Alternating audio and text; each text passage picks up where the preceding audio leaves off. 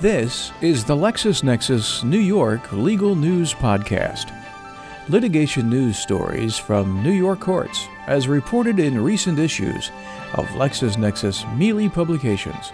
Current and targeted legal news and litigation reports. ExxonMobil Corporation has said it has reached a $17.5 million settlement with plaintiffs in 50 actions alleging MTBE contamination in their water supplies in the multi-district litigation court based in New York. ExxonMobil and 6 related entities moved for determination of good faith settlement in the Southern District of New York. The proposed settlement will resolve 50 actions originally filed in 16 states before being transferred to the MDL court. Under the agreement, the defendants agreed to pay $17.5 million and, quote, participate under certain defined circumstances in the future treatment of eligible wells in the event of certain triggering events, end of quote. The settlement follows a $105 million jury verdict against ExxonMobil in a New York MTBE case on October 19th. The state of New York is not entitled to collect $15 million from a tobacco company that allegedly violated a 1998 consent decree's prohibition on the use of cartoons in advertising in connection with a 2007 magazine spread. The attorneys general of 8 states, including New York, filed complaints or motions against R.J. Reynolds Tobacco Company after the ad in question appeared in a 2007 issue of Rolling Stone magazine. Arguing the ad violated a consent decree related to the master settlement agreement, the attorneys general requested fines of $100 for each magazine distributed within their state's borders, as well as $100 combined for each hit on the Camel website. The day after the suits were filed, RJR announced it had voluntarily stopped the promotion. Nevertheless, the lawsuits proceeded.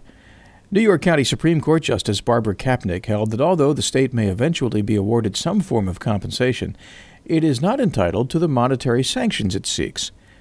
The judge agreed with RJR that the state is seeking punitive sanctions in violation of New York contempt law by requesting non-compensatory monetary fines that may be awarded only in the context of a criminal contempt proceeding.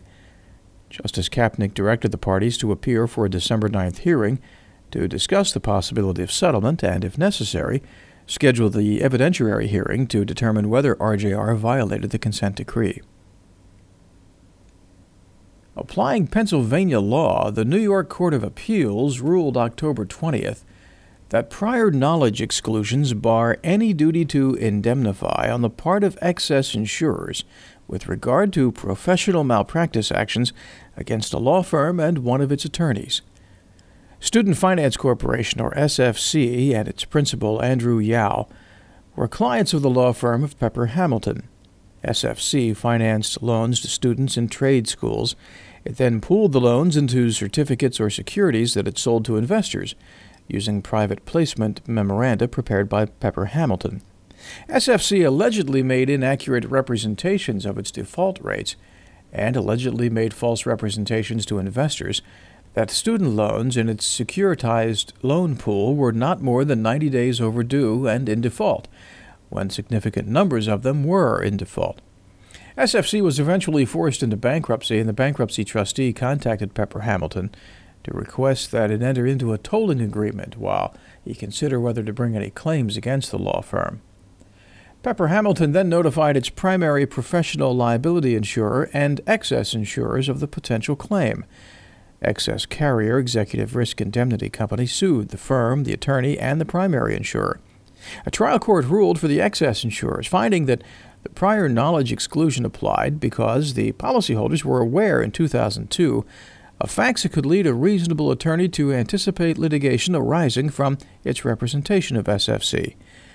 However, the First Department New York Appellate Division reversed, determining the justice's application of the prior knowledge exclusion was too broad.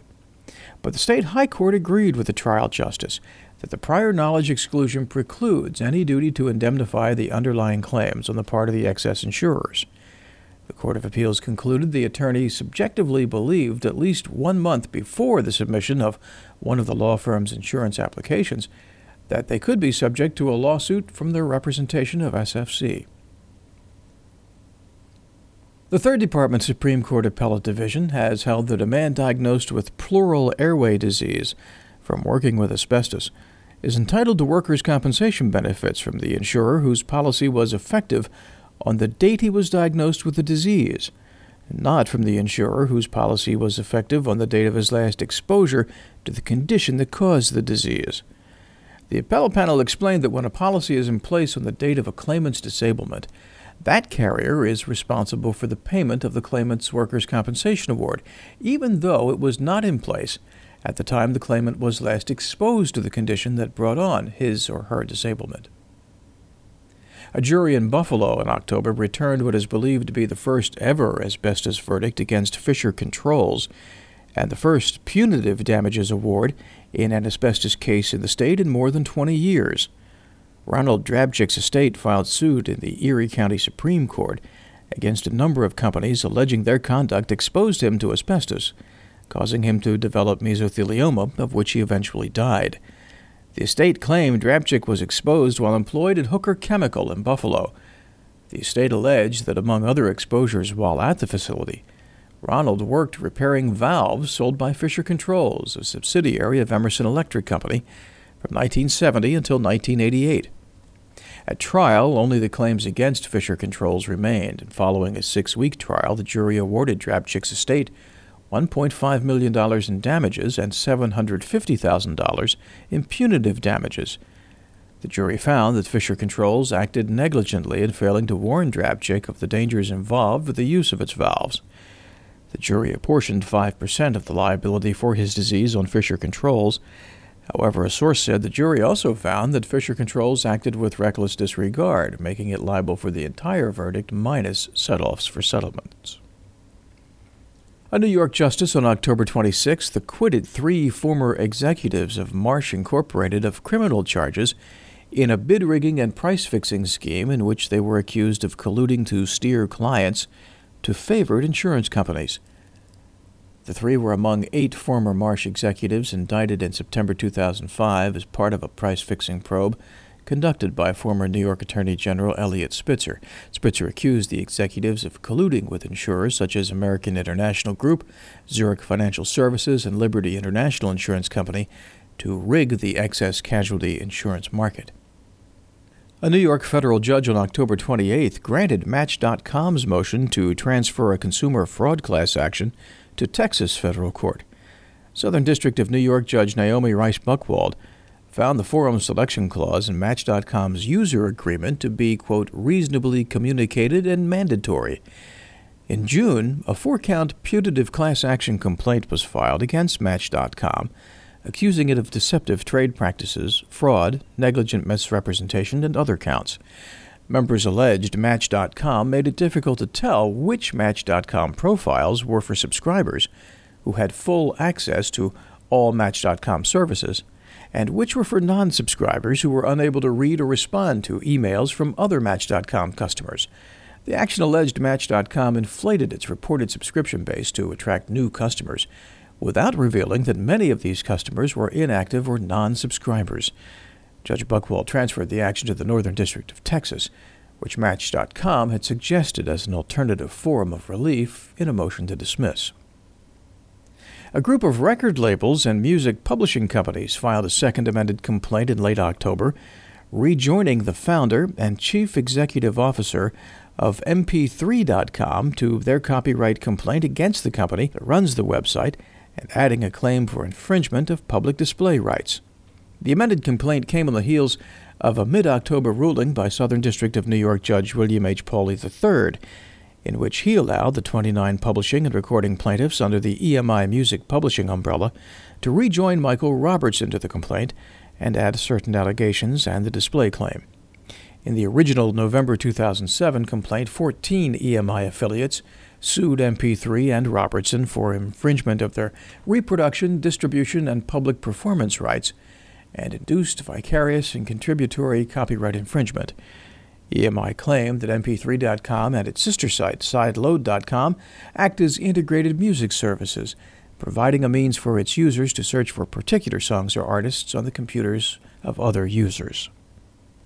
The Lexis One Community, where individual attorneys are going for free case law, the Lexis web search engine, free forums, and Mealy's Online. Get access to Lexis.com through research packages for the time you need without signing a long-term contract.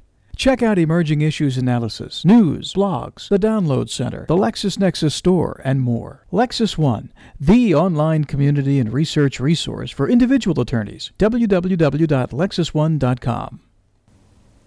For further information on these and other New York cases, visit LexisNexis.com/Mealy's or TotalLitigator.com. LexisNexis Legal News New York is written by the editors of Mealy Publications, current and targeted legal news and litigation reports. The LexisNexis New York Legal News Podcast, copyright 2009 by LexisNexis, a division of Reed Elsevier Incorporated. LexisNexis, Total Practice Solutions. I'm Steve Bursler. Thank you for listening.